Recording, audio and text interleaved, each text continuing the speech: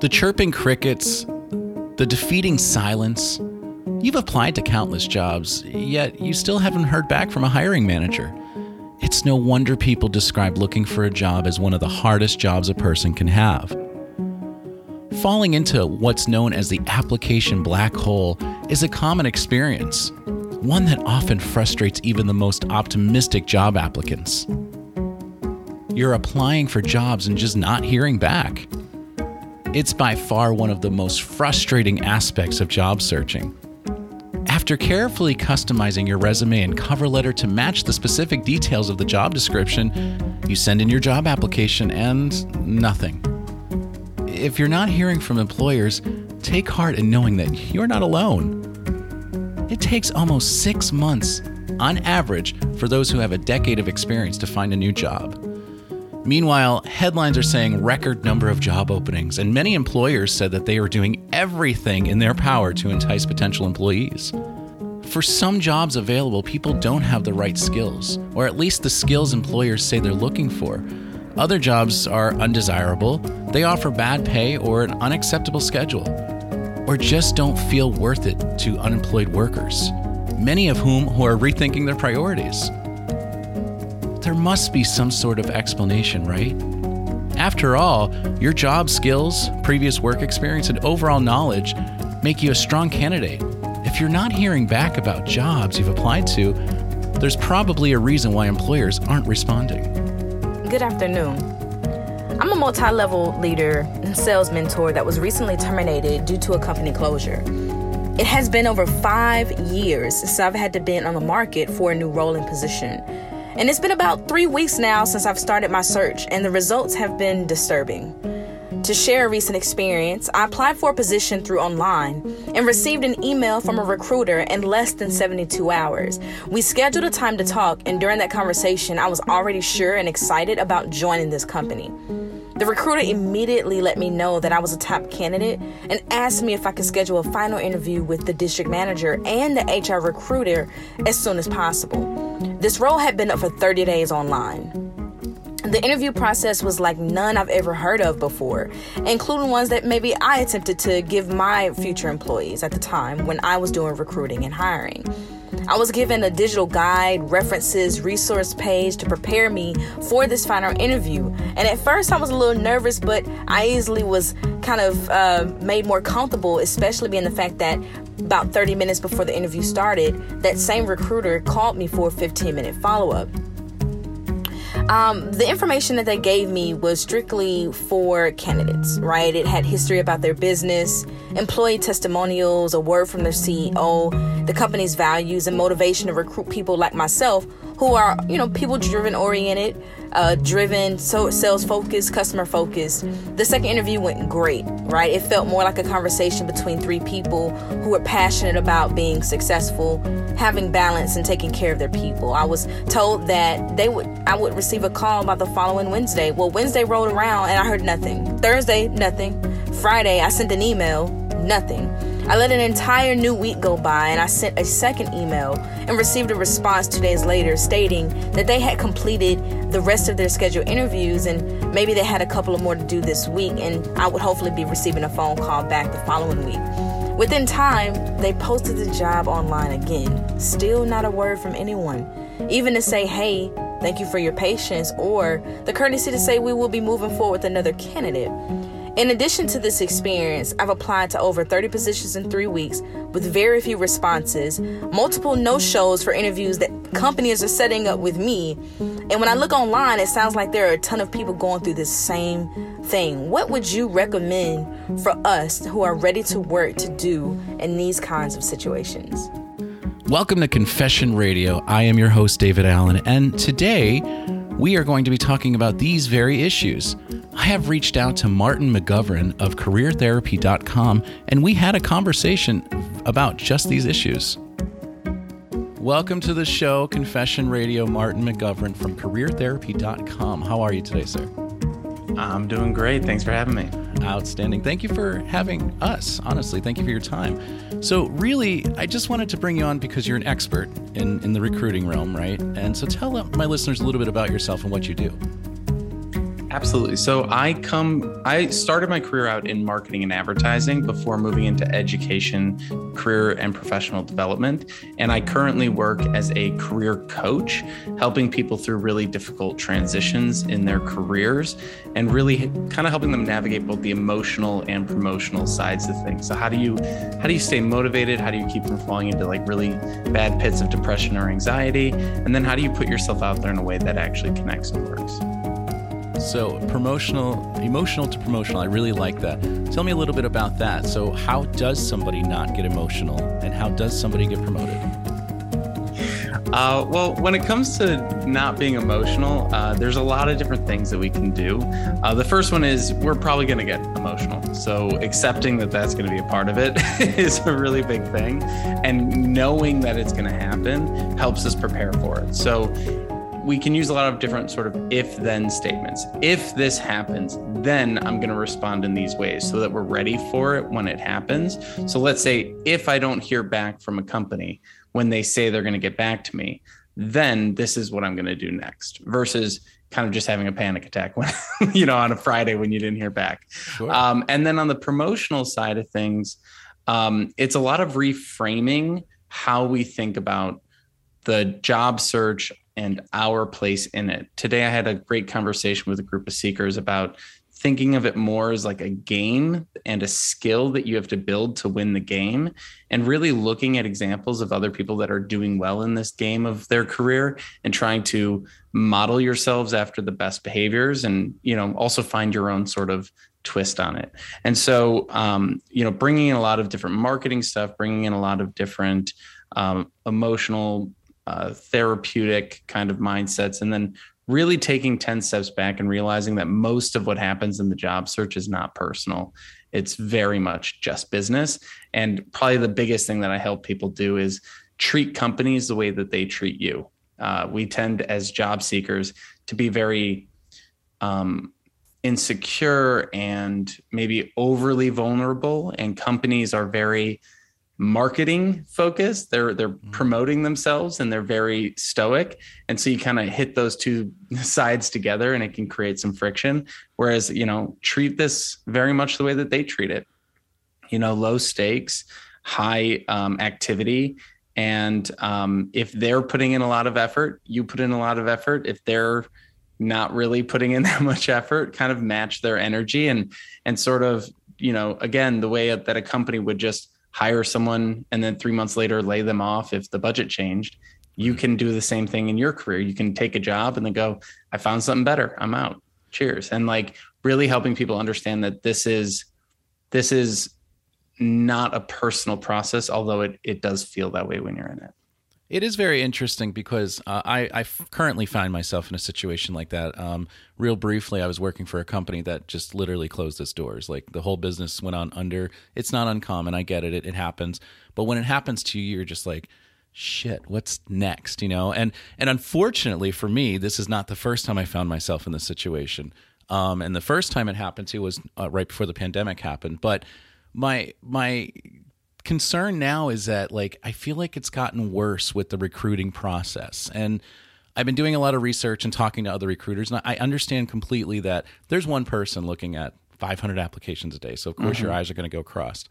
But where do you feel there's a flaw in this system? Obviously, we're not getting callbacks. We're 100, 200, 300 applications a week, and we're not getting anything. Do you have any advice on that? Yes, a ton. So the first thing is I talk to recruiters all the time and I ask them a lot of different questions about what they're looking for. So the first thing that recruiters are looking for, or I guess another way we can think about it is what incentivizes them. Looking at people's incentives is incredibly important for understanding how to interact with them. So if you think about this from a marketing perspective, right? If I want to sell something, I need to sell it in a way that you care about. So if I'm Nike and I come to you and I say, hey, do you want to buy our shoes because our shareholders would like to make more money this year? You'd go, no, not really. But if I say, hey, these shoes are going to get you a lot of buzz on your social media page, are you looking to do that? And then you go, well, actually, I'm a sneakerhead and I'd love to get some more buzz. Now we're talking, now we're cooking, right? So when people talk with companies, or talk with recruiters, very often the way that we talk to a recruiter or companies, we say, here's what I want. And, the internet really does help like over focus on the job seeker. It's like, what's your passion? What's your goal? And it gets so, it's like we're telling people to figure out their entire life while going through one of the hardest times in their life. It's a little bit much. And so I try to shift the focus away from the job seeker and say, like, don't worry about you right now. Worry about the company's problems. If you understand their problems and what they're going through, and then you give them a solution to that problem, you're going to get hired. And when the recruiter is talking to you, a lot of times we go, well, here's what I want. Here's what I'm looking for. Here's what I need. And then the recruiter goes, great. And then they don't know how to sell that because they haven't connected the dots and we haven't connected them for them. So what they end up falling back on, because they're so overwhelmed, is, do you have a big name company or a big name school? And if you have those things, they know you're already vetted and then you're an easy sell. Or they say, have you done this job already? And then it's just a click, right? I poached you and I placed you. If you have a story that's not easy to tell and not easy to sell, a recruiter's ability to help you drops dramatically. And so I work with a lot of people who are going through a boot camp in order to change careers from like teacher to UX designer or musician to coder. And they have maybe finished high school, maybe finished a little bit of college, or maybe they have a degree, but they're going through this big transition and they don't have like Google on their thing, or they don't have Harvard or whatever the thing is that the recruiter is looking for. And the recruiter eventually at some point can't really help them because the incentives for the recruiter are you easy to sell? And are you going to make a high enough salary for me to get a good commission? And if you're an entry-level person with a difficult story, recruiters can't really help. If you're a high, senior or director level person who's going to make they're going to get a great return on that placement, and you worked at a big name company, they're going to be all over it. And so what ends up happening is that recruiters are almost become their own worst enemy because they try and go for scale, but then they don't know how to actually handle the scale when it comes through. And then they ghost a lot of people and it makes everyone really, burnt out at the end of the day. And in the clip we heard basically the same question I just asked you. So you already kind of answered that question, but it's just the ghosting part. And, so how can we incentivize our resumes in order to make them want to at least, just give me an interview. You know what I mean? That's all I'm asking. I could be denied after that. That makes sense. Because once I connect with you, I could sell myself, no problem. Or I'm assuming everybody can sell themselves. But the problem is just getting to that step. And that's where the disconnect is happening. Yeah. And there's a lot of different aspects there. So a few things that I always am trying to help people with when they're trying to get to that interview is, especially with companies that let's say you're talking to the company already and they're ghosting you, quote unquote. Right. So the first thing is, have they actually ghosted you first? Because sometimes we jump to ghosting before it's actually happened. Sure. So if a company says on Wednesday, we had a great interview, we'll be back to you by Friday, you're going to hear that and you're going to believe them. Don't believe them. I always add at least a week in my expectations as to when I'm going to hear back from this company. If they say Friday, I expect the next Friday, just to keep myself sane. And then if they get back to me sooner than that, wonderful. So I always add time because I know that what it's like on their side is very different than what it's like on my side. On my side, a day is a month. It feels like an eternity when I'm waiting for an answer. On their side, a week feels like a day. So I assume I'm not going to hear back. And I assume that they're busy and I assume that they're overwhelmed. So I shift my approach to being one of not waiting for an answer, but trying to be the most helpful person that they interact with in the job search. So even in my follow-ups, most people, when they send a follow-up, they say, do you have an update on this? All that does is stress out the recruiter or stress out the hiring manager. And now they're going to ignore your email because they don't have an answer yet, because there's a whole committee that they're waiting to hear back on, especially if they're a recruiter and they're a middleman. Now they're stressed out. Now they're going to ignore it. Interesting. What I do instead is I say, is there anything else you need from me to keep things moving forward? And then they respond, actually, no, thank you for checking in. I don't need anything. We're just a little backed up. And I had, I hoped we'd be further along than we are right now. I'll be back to you. And then we have to be really persistent. There was one company that I'd gone through like 6 interviews with. It was ridiculous. And they kept, there were huge gaps between each interview. And I was just, seeing how this was all going to play out because I'm a career coach. So let's keep it going. Right. And I would send them an email like every 2 weeks, once a month. This went on for like 4 to 6 months or something like that. And I was interviewing at other places and I was taking other contracts. And eventually I got a message back from them and they're like, sorry, we went with someone internally. And I was so angry. I was like, really, all that? And you went internally? Why'd you even bother looking outside the company? Right. So I was super bummed about it. And then I went to a TED Talk and the person talking at the TEDx was one of the like lead people at that company. I was like, oh, that's interesting. I'm going to hear some things about this company that turned me down. Here we go. And while they were talking, I Googled the company and realized that they had gone under that morning. Oh. And so they didn't go with an internal person. They shut down the entire location and then shut down the whole company. And so I think there's so much happening behind the scenes that we don't know. And probably one of the most difficult things for us is that we're going to make an assumption. And that assumption is either this person is a jerk and now I'm angry, or I suck and they don't want me. And both of those things destroy the job search because it puts us in that negative tailspin. And so trying to just kind of in that like David Foster Wallace kind of way, like if someone cuts you off, you could assume that they're an a-hole, or you can assume that they're taking their kid to the hospital. Just assume they're trying their best to be nice. Right. And if they ghosted you, it's because their life is a mess. and try and have a little bit of empathy. And that's the flip side to this, though. I mean, we really do have to empathize with the fact that, again, one person is typically looking. 500 is probably too much, but one person. I remember when I was a hiring manager for the company I was working for, and all of my years, and we would post something, we get 20, 30, 40 applicants, and now I'm running a business. Now I know they're not running businesses, but some are. Some are store leaders. Some are managers that or department managers that has been tasked by their store leader to hire somebody and go through 50 resumes and deal with the sales floor or deal with whatever it is that they're dealing with.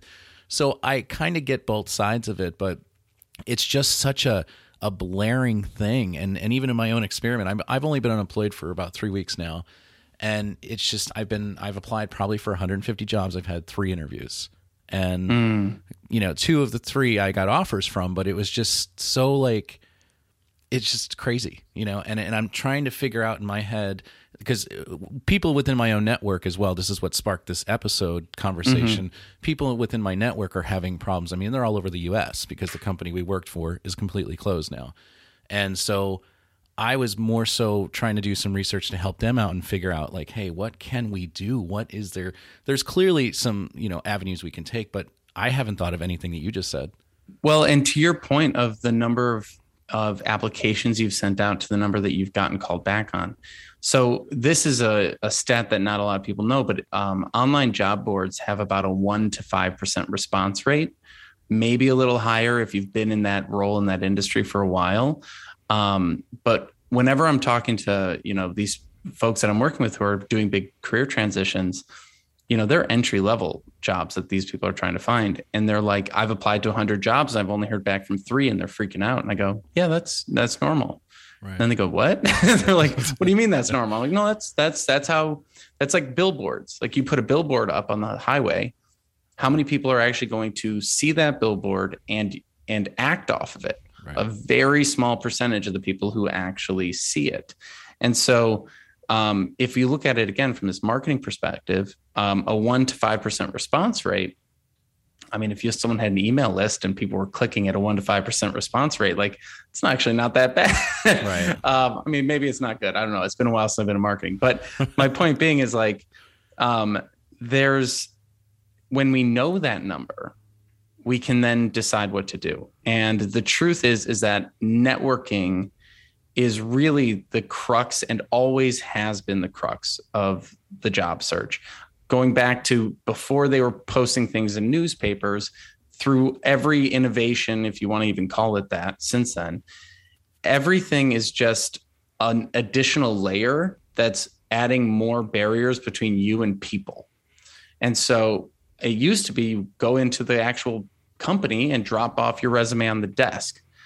Then it was send it in through, this mailer. Then it was fax it to us. Then it was email it to us. Then it was add it to a job board. And then, and with every new layer of BS, it's more competition, right? Because it used to just be the companies that were within your commuting distance. Then it was companies within your state. Then it was companies or city, then state. Now it's the world.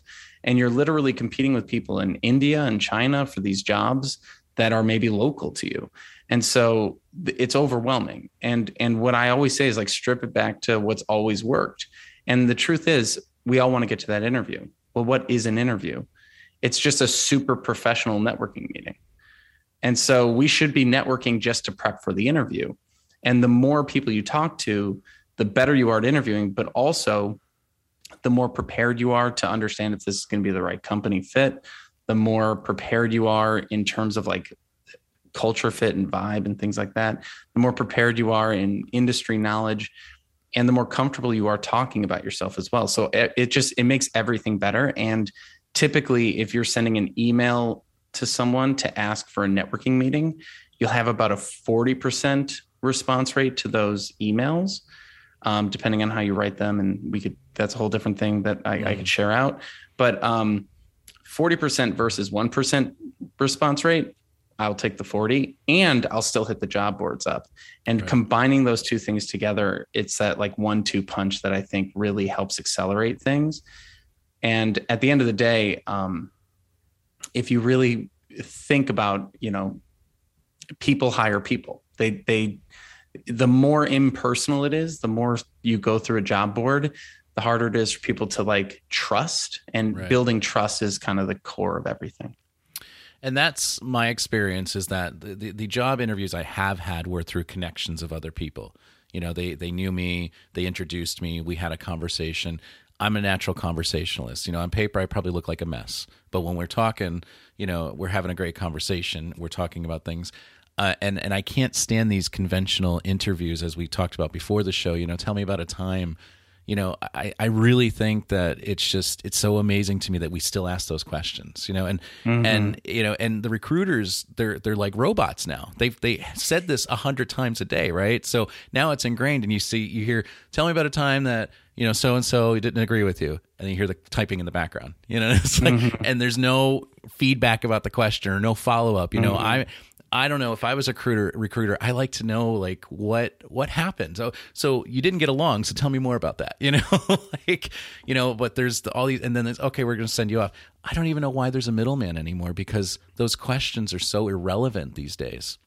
I did a video interview for a company, one of those video, like, they pre-recorded they're so videos. Stressful. They're so stressful. And one of the questions was, tell me about a time that you had a month to prepare for a project. And I'm like, in my industry, I have never had a month. I said, I'm not sure. And I said this in the video, and I just got feedback today about it, so I thought that was hilarious. But I said, I have never had a month to prepare for a project. Maybe that's how your company operates, but every company I've worked for, it's days or a week if you're lucky. Mm-hmm. So this question to me is irrelevant, and I can't answer it. And the recruiter emailed me today, and of course they moved on to other candidates, but wanted to give me feedback about the question. And I just thought it was very interesting. So, I mean, I got their attention.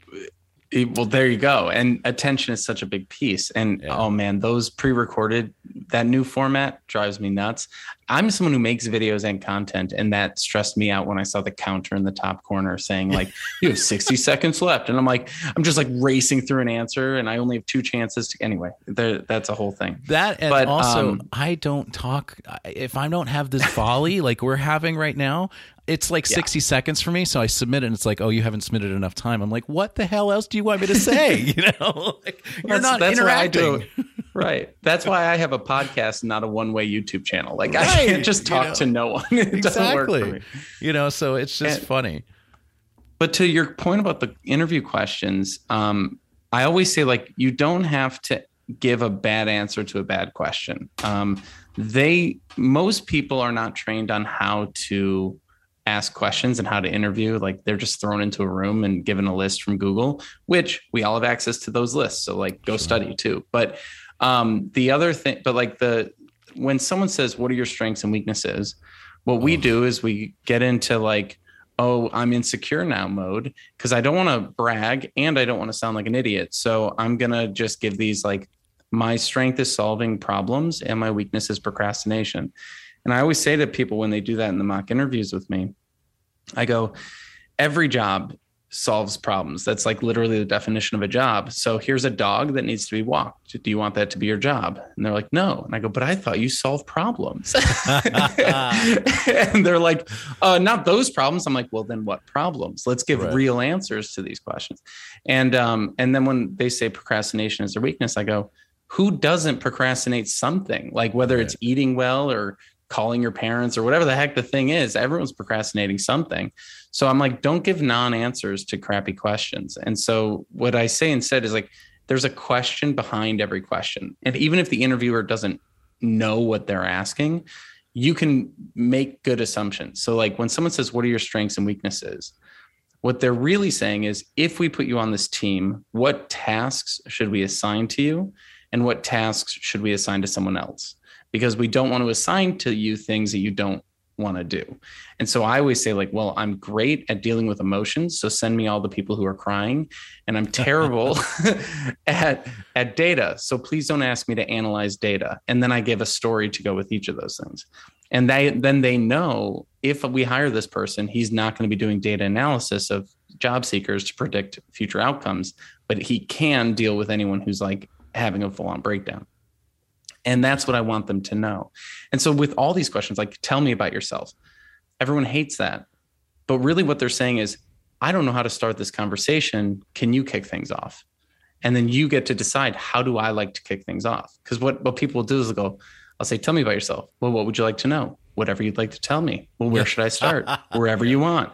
And then I'm like, we're going to start this over because like you're not giving, like, what a confrontational way to begin an interview. And so with all these things, like, this is again why I try to make it less personal and more businessy, or whatever the phrase might be, a little bit, more business, not personal. Right. Is because when it's personal, then we get stressed, then we ramble, then we go off on rants and things like that. But if it's just, no, I'm here to help your company. You're the ones who are in pain, not me. Your company put this job listing up because you suck. I don't suck. I have a skill set that can help your company suck less. Right. And so, but we're all, insecure in different ways. And so it's tough to have that confidence. It is. And only if that were a real conversation, that would be phenomenal. Like, I can imagine sitting in front of an interviewer and be like, well, listen, you should just hire me because I already know I'm going to make your company suck less. But it's interesting because those are the questions I also hate. And that the second part of that is if I called your previous supervisor, what would they say? Mm-hmm. And I want to be like, let's get him on the line. You can just ask him directly, because I don't know. I'm not that supervisor. I don't know how they felt. I don't know how they feel.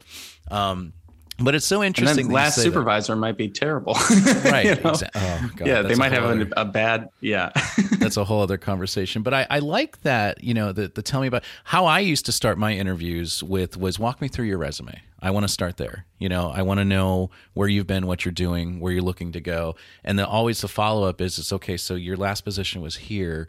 Where did you want to go in that company? I'm always wanting to dig in a little bit more, to see why they left without indirectly asking, why did you leave? Where did you want to go with that company? And in that answer, I've always gotten why they left. I wanted to go here, but Sally got promoted over me and I got pissed and left. You're creating that space for them to do that, right? And so, like, unfortunately, most people who are interviewing us aren't skilled and aren't thinking in the way that you're thinking, which is like, oh, I'm actually trying to learn about this person. They're just like, I'm reading from this list.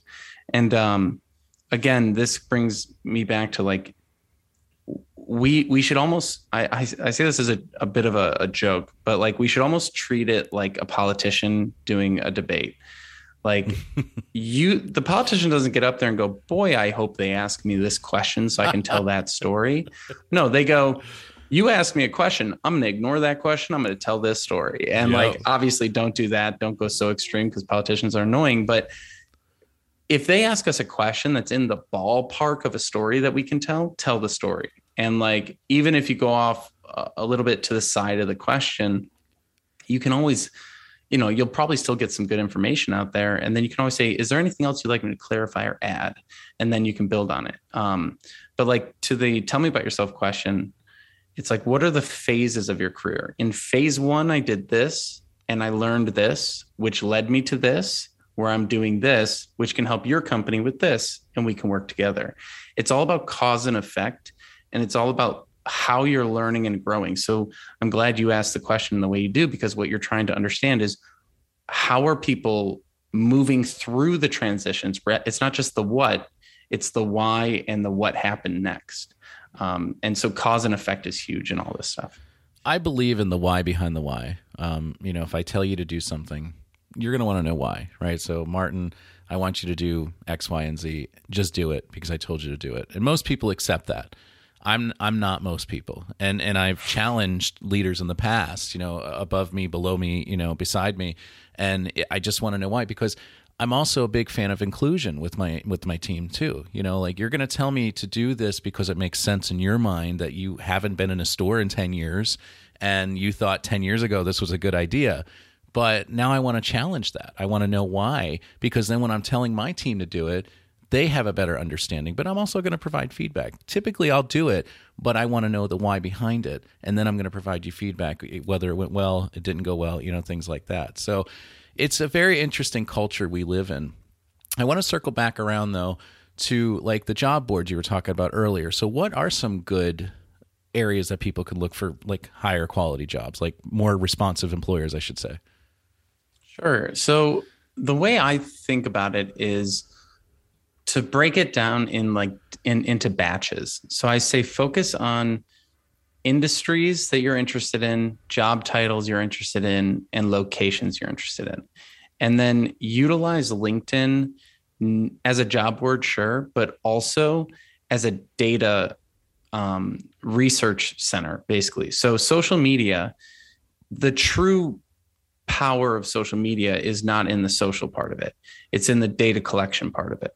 And so what companies pay for and why social media companies are as big and powerful as they are is because we are the products. They mine all of our data and they sell it off. And recruiters are paying lots of money and companies are paying lots of money to access your information. The beautiful thing is that's also free on LinkedIn. It's also available to us. So instead of going to the job drop down, I like to go to the people drop down. And so what you do is you click on the search bar, hit enter, and then it shows you all the data. And then you click on people and you go to the filters. I'm getting really into the details here, but basically you put in the location you want to work, the industry you're interested in, and your title, and you can see who has your job. And this is incredibly powerful because you can network with those people. You can research their pages, like their actual personal pages, and steal keywords or phrases or, headlines. Marketing is all about theft. Yeah. Just like, what did they do to get noticed? Right. And you can see where they've worked before. So like what companies led them to that company. You can, there's so much information in there that we can pull and then utilize in our job search. And again, the most powerful piece is that networking piece. And so what I do is I network with people at the company that I want to work at, and I set up job alerts on the company page for that company. And I come at it from both sides. And in the ideal situation, which has happened to me a couple of times, you're the first person notified about a job. You immediately reach out to the person you've already networked with who's at that company, and they put you at the top of the list through an internal referral before anyone else even applies. And somehow you bypass the whole process. Of course, that's like, a lot of trial and error to get there, but sure. The best way possible is to combine forces of in-person networking and all of the different tools that are available through LinkedIn and these different sites. To me, it's better than blindly applying and expecting a response, right? So, and that's what I think we're all at right now. And this advice is very valuable, and I appreciate it, because it's things that I haven't thought of, and I'm sure other people haven't thought of either. Hence the reason that you have a whole business doing this. So it's interesting though. Talk to me about resumes. Do you feel that you need separate resumes for every job category? Like if I wanted to be in IT, I would have a resume for that. Or if I wanted to be in retail, I'd have a resume for that. Or do you feel that one resume is good for everything? I think the resume should be tailored to the job title. So if you're applying to multiple job titles, maybe you need different resumes. So I remember back when I was still doing content marketing and coaching, I had a content resume, I had a coaching resume, and then I had a hybrid. I really didn't use the hybrid one. I think I just kept them specific to the titles. And then I realized I didn't want to be in marketing anymore. And I just came down to one resume at that point. I don't think you need to tailor it for every job, but I do think you need to look up the jobs that you're applying to, find out what the most common stuff is across a few of them, and then put that in your resume. So the keywords need to match, because they're just doing robot keyword matching, really basic stuff from early Google. And so we shouldn't be applying to tons of different job titles anyway, because if you're applying to like program manager and project manager, fine. It's pretty similar. Sure. Put them both in the thing and go. Or if you're in marketing, you just create a general marketing resume that could cover a lot of different bases, and send it out to all the different social or digital or whatever they title it. But you shouldn't be going half of me wants to be in this job, which is completely different than this job, but I'm going to apply to both, because then you get scattered. So no, I think a basic resume that covers your bases is good enough. And I honestly believe that people put way too much emphasis or way too much stock in their resume helping with their job search. I don't think the resume does as much as we think it does. I think most people think it's 70% of the job search is my resume and the rest is who knows what. What I've found is that if you network correctly, they almost never even look at your resume. Even if you apply through the job boards, they're only going to spend about 6 to 60 seconds looking at your resume, is what the typical advice is. And that means that no one's reading it. No one's really, they're scanning it. Right. And if they're just scanning it, the best scenario is I've talked to someone at the company, I've gotten an internal referral, I have the first interview, and they say, hey, send over your resume before the interview. They get the resume, they check the box, they barely look at it because you've already been referred internal, and they throw it to the side because they don't care about your resume and they just want to talk to you. Now, that's not a blanket truth. They will look at your resume. It does matter. And you need to have one that's good enough. But there is a big difference between good enough and perfect. And I think people are going for perfect, and then they never get to the job search because they're constantly tweaking their resume. And this is coming from someone who used to every single week for 4 years while I was in college tweak my resume. And I think I wasted a lot of time. I think just a basic, simple resume that covers your bases and doesn't have mistakes is good enough. Right. I use my LinkedIn profile. There's a beautiful feature on there that it allows you to create a resume based on your LinkedIn profile. Mm-hmm. And it even has the link in the for LinkedIn so they can go in and see, everything else. So that's awesome typically what I use. And so talk to me now. We've got the interview, right? So what are some good questions to ask your interviewer about the position, about the job? That's important. That's an important thing to think about. So when we're too hard to get here, so right. Yeah. And that's the thing. There's so many funny things about interviews. We think it's about sounding impressive. We need to have really impressive answers and we need to impress these people. But if you ever think about dating analogies, the guy who's trying to impress a girl on a date is not the one that wins. You come off as overconfident or, a bunch of words we won't say here. Yeah. Yeah. We're all adults here, Martin. It's okay. Yeah. You don't want to be a D-bag. And so when you go into an interview and you try to quote unquote fake it, right, till you make it, you're just going to if you don't believe you, they're not going to believe you. Right. So we need to start by saying, well, of course, I don't know everything. Of course, once I get into this job, I'm going to have to Google a lot of stuff and figure things out as I go. But I'm capable enough to do this. And I trust that I could do this job if they gave it to me. Then we have that confidence, and then we have to get the other person to feel as confident as we're feeling. If we don't feel confident, like people say, I just need someone to give me a chance. I need a foot in the door. I need someone to just take a chance on me. Companies don't take chances. They trust you or they don't trust you. And so when you flip it to say, I'm trying to build trust with this person, I'm trying to show that I understand their needs, and I'm trying to help them understand that I can help them. Like, it's such a weird way to say that, but I'm trying to help them understand that I can help them. And so when you get to the end of the interview, a lot of times people will blow it by asking really weird questions. They'll be like, what's the culture like here? And that's something that everyone's always told to ask. And I go, what kind of an answer do you expect to get from that question? Right. Like, they're going to say, it's a great culture. I love working here. They're paying me right now to represent the company. So of course I'm going to say this, even if, like, the number of people I've talked to who are like, oh, like I'm coaching them to quit this company and get a new job. And they're like, oh, I just had to interview someone today. And like, that poor soul, if they get this job, I feel bad for them. I'm like, well, like, this person, your interviewer might be trying to quit right now, but they can't say that in the interview. Right. And so if you say, like, how do you like working here? Well, they're not going to tell you the truth because they're currently on company time. If you got them, a coffee at a coffee shop on a Saturday or something, they might open up to you and you might learn a lot more. But those questions, I don't like. Culture questions, I just don't feel like you get real honest answers from people when you ask them in the interview. That's why I, again, try and do that in the networking portion, because then I get real honest feedback. So what I do is I say, your whole point is to get them to trust you. And what would build trust? Trust is built by them knowing that you care about what they care about. So what do they care about? Again, this is going back to that incentive thing that we talked about earlier. It's like, what is their incentive to put you to the next round? They don't want to look stupid. They don't want to, it may have a bad hire be put on them as the blame. Like, they're kind of hedging their bets in some ways, or hedging their reputation in some ways.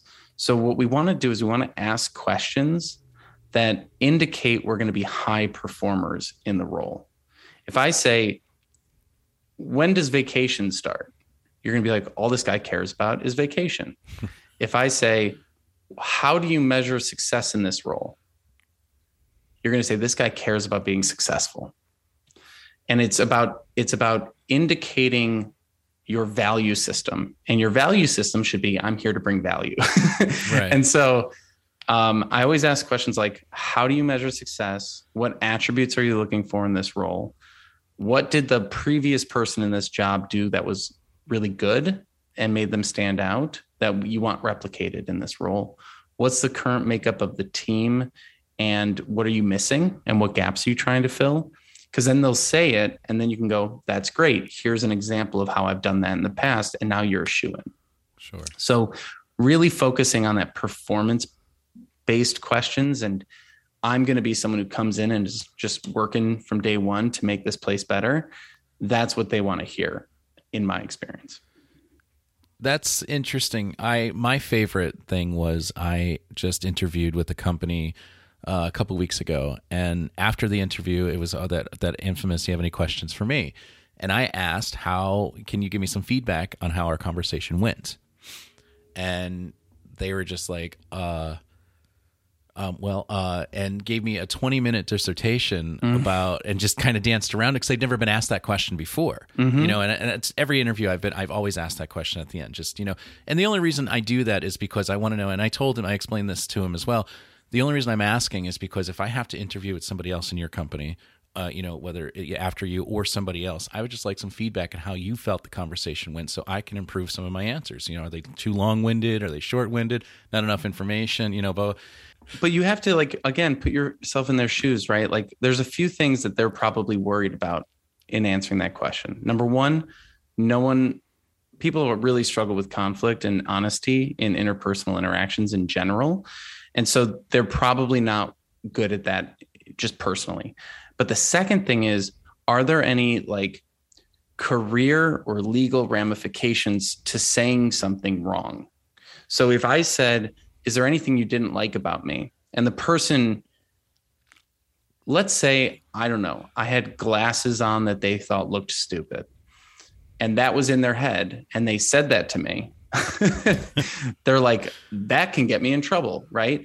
And that's just a stupid example, but like there's diversity implications. There are tons of legal things that companies can get sued over. It's one of the reasons why it's so hard to get them to give feedback after the interview.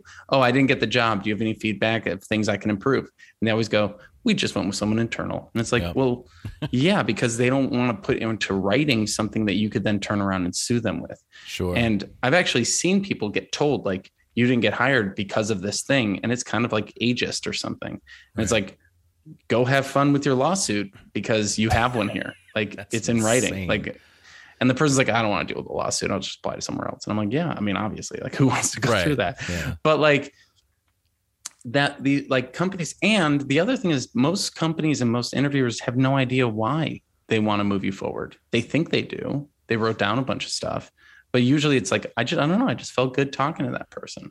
And like, yeah, we could break that down. And I'm sure there's a lot of bias and like terrible stuff in there, but that's also just like human interaction in general. And so if I actually ask someone like, well, why do you want to date me? They're going to be like, oh gosh, I don't know. I just had that feeling.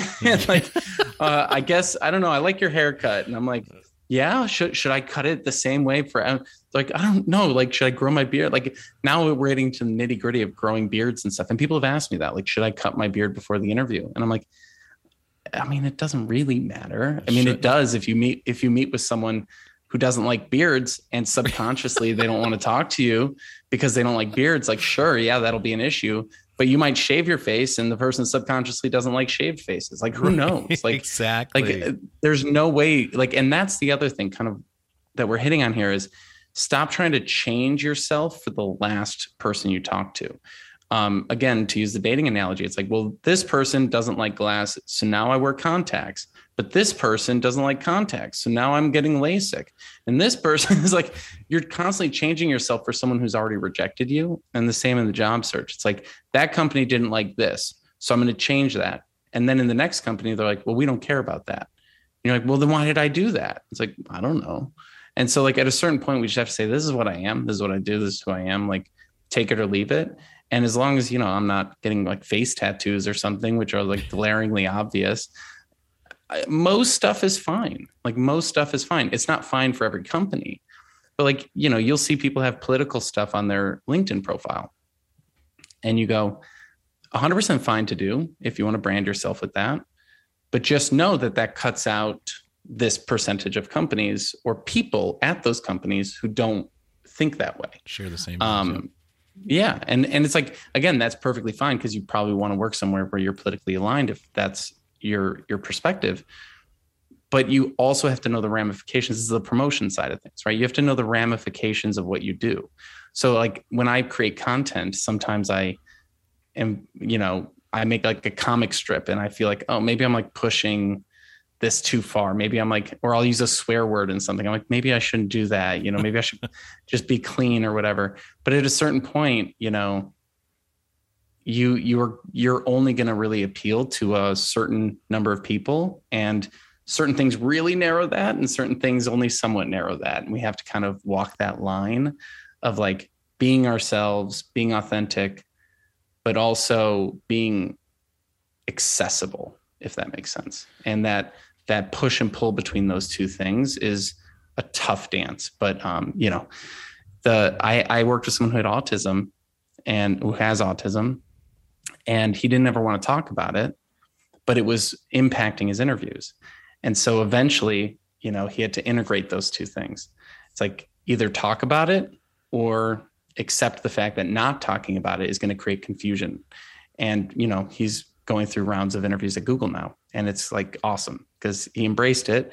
And now he's like, out there doing a really amazing job with his content online and promoting himself. And it's just it's really cool to see the growth that can happen when you just go, this is who I am. And I'm going to figure out a way to make this work. And I'll find the companies that are okay with it. there's a shift here that's happening, and I just wish that more and more companies and recruiters would get onto that. Like tattoos was a thing back in the day. You couldn't be a server and have a tattoo, or work a front desk at a hotel and have tattoos. Right. Now airlines are starting to allow it, and I'm glad to see that. I know it seems kind of minuscule, but I'm glad to see that they're starting to allow it. That means other companies will start following suit. It's like the person in the classroom. The teacher asked the question, the first person raised their hand. Now everybody else wants to answer that question too.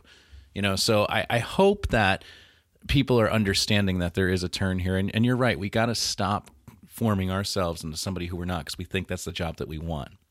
And I mean, I've done several different industries, and I've only done that. It's like credit. You can't get credit until you have it, but you can't have credit until you get it, right? So when I interviewed in hotels, especially, people go to school for hotel management. I'm like, drop out.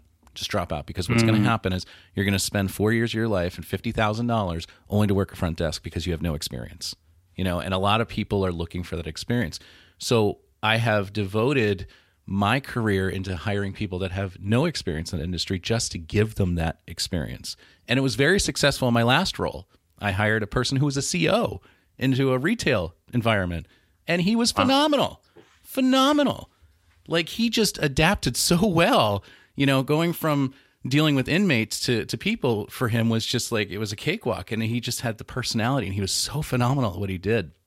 And my whole team, as a matter of fact, was very inexperienced with, the retail that we were in, and all of them, they just blossomed. I handpicked every one of them because they didn't have experience. Because I feel like a lot of that stuff, you're bringing those old habits. Well, I used to do it this way over there.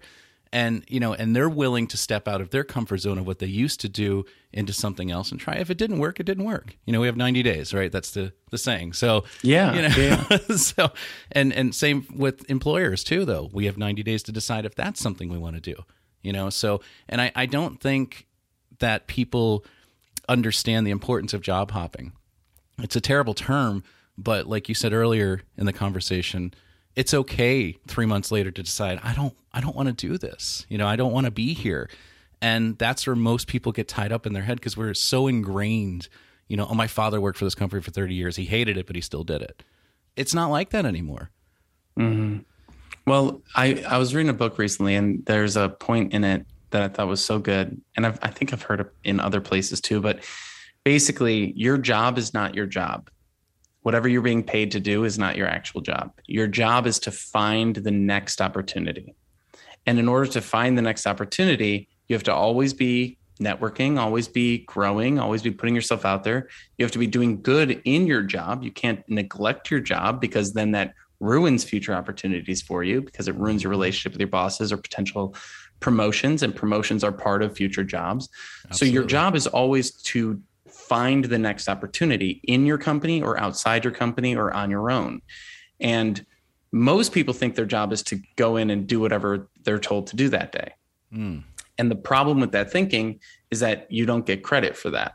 That's just what it is. It's just your job. And so, you just did your job. Good for you. Why should we give you any more money? You're not doing anything different. And so that's where people get stuck. And so if we want our lives to keep improving, changing, growing, protecting ourselves from layoffs, whatever the thing might be, we have to realize that keeping an ear open and an eye out for whatever's next is the most important piece.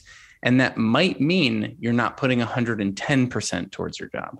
And when people start job seeking, they have a lot of guilt around backing off on their work in order to shift some of that energy to their job search. And I was working with someone who's so funny. He's like, I'm like, how much effort are you really putting in? Like, how much do you think they expect, and how much are you putting in? He's like, I'm probably putting in like 120% to what they expect. And I go, okay, how little could you possibly put in and not get in trouble? And he goes, I don't know, probably like 80%. So I'm like, all right, so you're going to get a lot of energy back, because we're chopping off a huge amount here. Right. And, a few months went past, and he got called into his boss's office, and he was freaking out. And his boss goes, you're doing an incredible job, and gave him a promotion. And it's just so ridiculous? Funny, because he was like putting in all this effort for no reason. And, eventually he found a new job and he moved on, and everything was great. But it was just, he's like, I can't believe I've been putting in like all that effort in the evenings and the weekends, and none of it was necessary. Like, they didn't even expect it from me. They'll take it if I do it, but they didn't need it.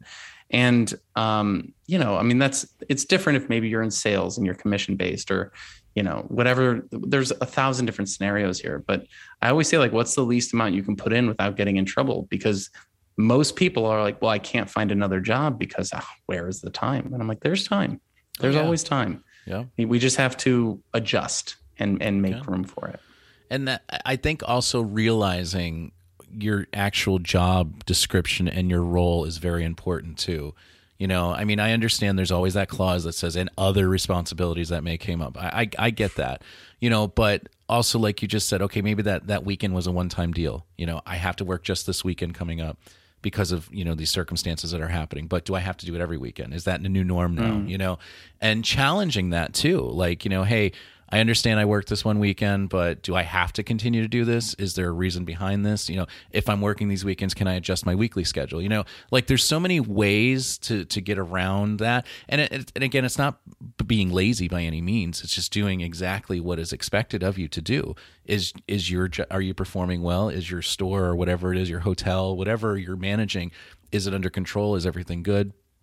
Find those fires. Plus, it leaves you open to have a good work-life balance too. And it's helpful for the company too. Right. The company doesn't want people who are burnt out. Like I literally today, one of my students was going, I realized that me getting out of this job makes everyone's life better because I'm getting resentful and that's bad for the company. So me doing a job search that will get me out of this job is actually beneficial to my employer. Because then they're not paying someone who resents working here, who's then going to bring a bad attitude to work. And I'm like, I love that mental gymnastics you did. Keep going. Like whatever you need to do to get yourself to move forward, because that's true. Like if I'm a company owner, I don't want to be paying someone who hates doing their job. And it's also expensive to hire someone new. So like, I really wish companies would realize like getting their employees to move up or move out of their company is a benefit to the company. Absolutely. It's not a detriment.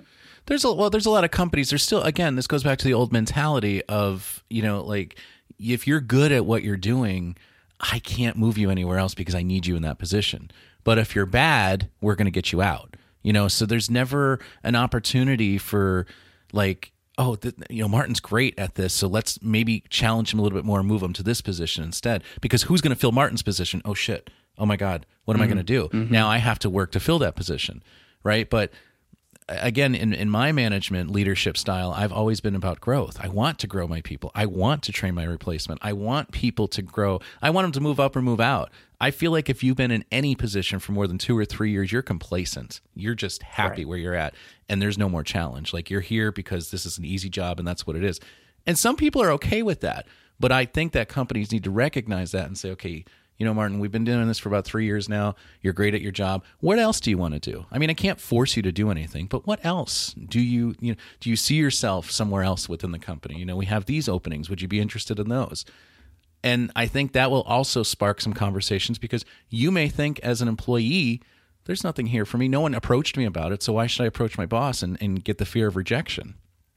So there's many things at play. So 100%. And even just that question makes people feel heard and appreciated, which then makes them work harder. So like, again, all these things come back around to the positive. And at the end of the day, what people want is just to be like, everyone says passion and stuff like that, but that's getting all cliched and everything, but really it's like appreciation, to just feel like anyone even cares that I'm doing what I do. I mean, it's why I left marketing and moved into education, because I was like, I feel like I just do a lot of things and I never see what happens. Like I do stuff and it goes out into the marketing, and maybe I see some numbers change on a spreadsheet, maybe, but I never see someone interact with it. I never see like someone enjoy it. Like I don't build a product that like I can like see someone wearing. Like I don't have any feedback loop here. So it just felt so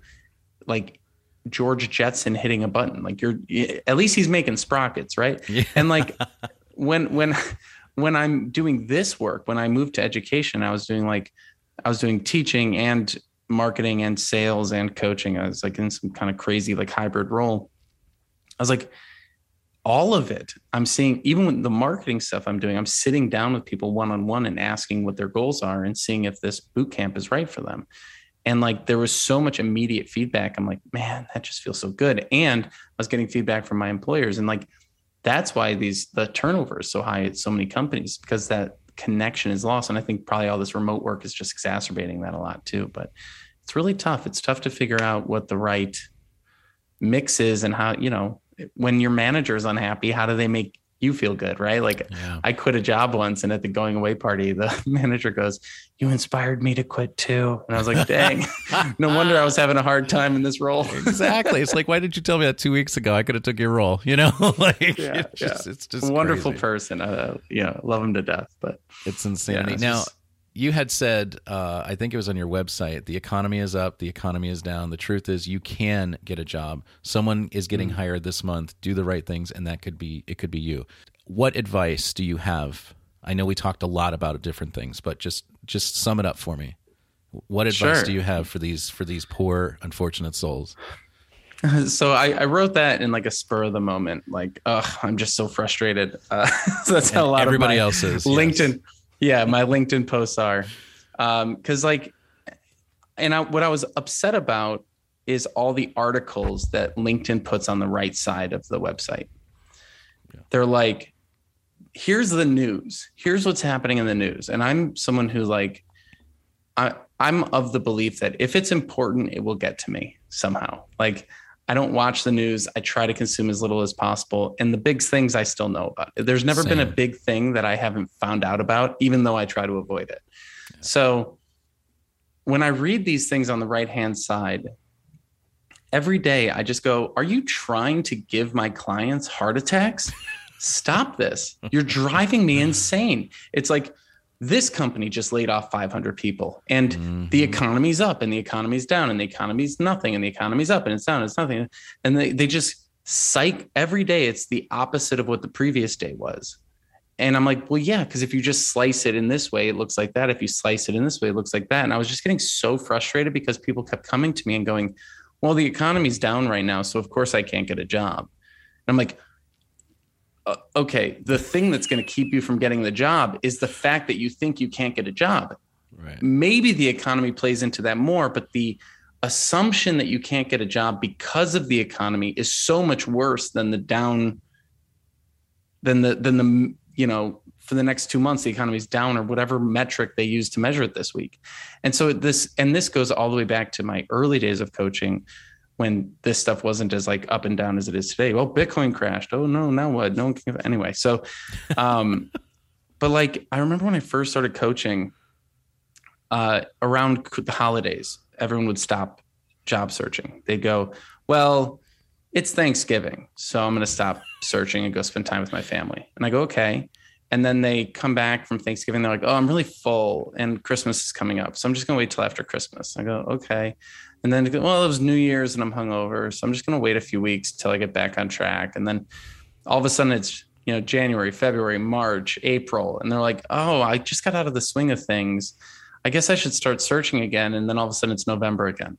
And so like, it just, what killed your job search wasn't Christmas. What killed your job search was the break you took because of Christmas. Now, if you're burnt out and you need a week to get back on track, take it. I'm not saying never stop.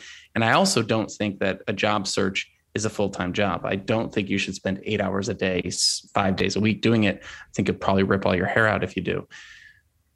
My point is, people get jobs that I work with every Christmas, every New Year's. Someone got hired on New Year's Day once because the company needed someone and they were the only person responding to emails. And so like, if you take the news and then you apply it to yourself in I'm not going to X whatever, then of course nothing will ever happen. The same way as if I said, well, it's the holidays, no one's going to hire a coach during the holidays, or people don't hire coaches in the summer, so I guess I'll just stop marketing my business all summer. Like, that doesn't make any sense. Right. It's like, sure, a clothing brand might do the majority of their business around the holidays every year, but they don't stop marketing their stuff in the summer, right? And Coca-Cola, everyone knows that Coca-Cola exists everywhere in the world. There's probably not there's parts of the world that have more Coke than they have water. But do you ever see Coke stop advertising? Do you ever see them change their tone to, I guess no one wants to buy any soda drinks this week? Like, no, it's keep going. Like, you have to put yourself out there. And, I've seen people during the Christmas season go crash Christmas parties at companies that they want to work at. That's a pretty cool idea. I mean, it's a weird thing to do, but if you do it right, you might be able to meet someone and then go, hey, let's grab coffee after the holidays. And now you've got yourself an in at the company. So, all right, that's my rant. You got me on a topic. It's good though. It's really interesting. It's all like, innovative idea. And I'm not saying no one else thought of this, but for me, like, it's really cool to think about stuff like that, because I never would have thought to go to someone's Christmas party, at a company that I wanted to, like, hey, I know you're having this Christmas party. You advertise, somebody is going to advertise that on some social media platform. I can't wait to go to my, my company's Christmas party. It's out of control crazy. So of course, I'm going to want to go to that. So all of the advice and the things that we talked about today was really, really awesome, Martin, and I appreciate your time today. Tell everybody where they can find you. Sure. So careertherapy.com is my site where you can pretty much find everything from the podcast that I do to the coaching that I do. I'm on LinkedIn way more than I want to ever be, but aren't we all? Right. And, I share things there. I'm not the biggest social media person. So, it's mostly just sharing the podcast or chatting with people in the chat. So if you have questions or you want to reach out, chat in LinkedIn is the best way to go. And I believe those are all the places. My website and LinkedIn are the best. As much as employers say they're looking hard for employees, they're often not looking in the right places or in the right ways. HR departments are leaning too heavily on technology to weed out candidates.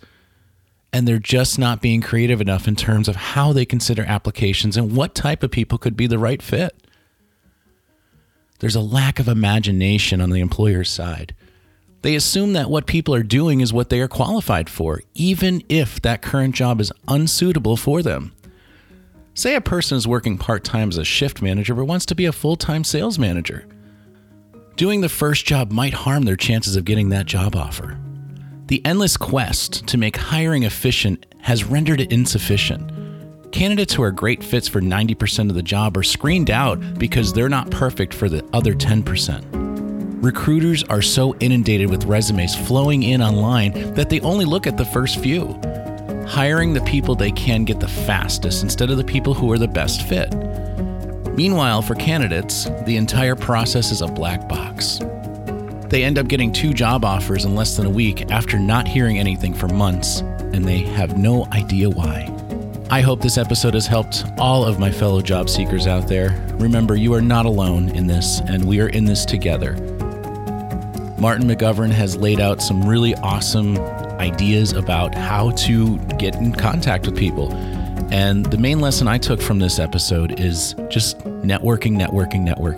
Leverage LinkedIn, leverage other companies, try to get in through referrals, because clearly job boards aren't working.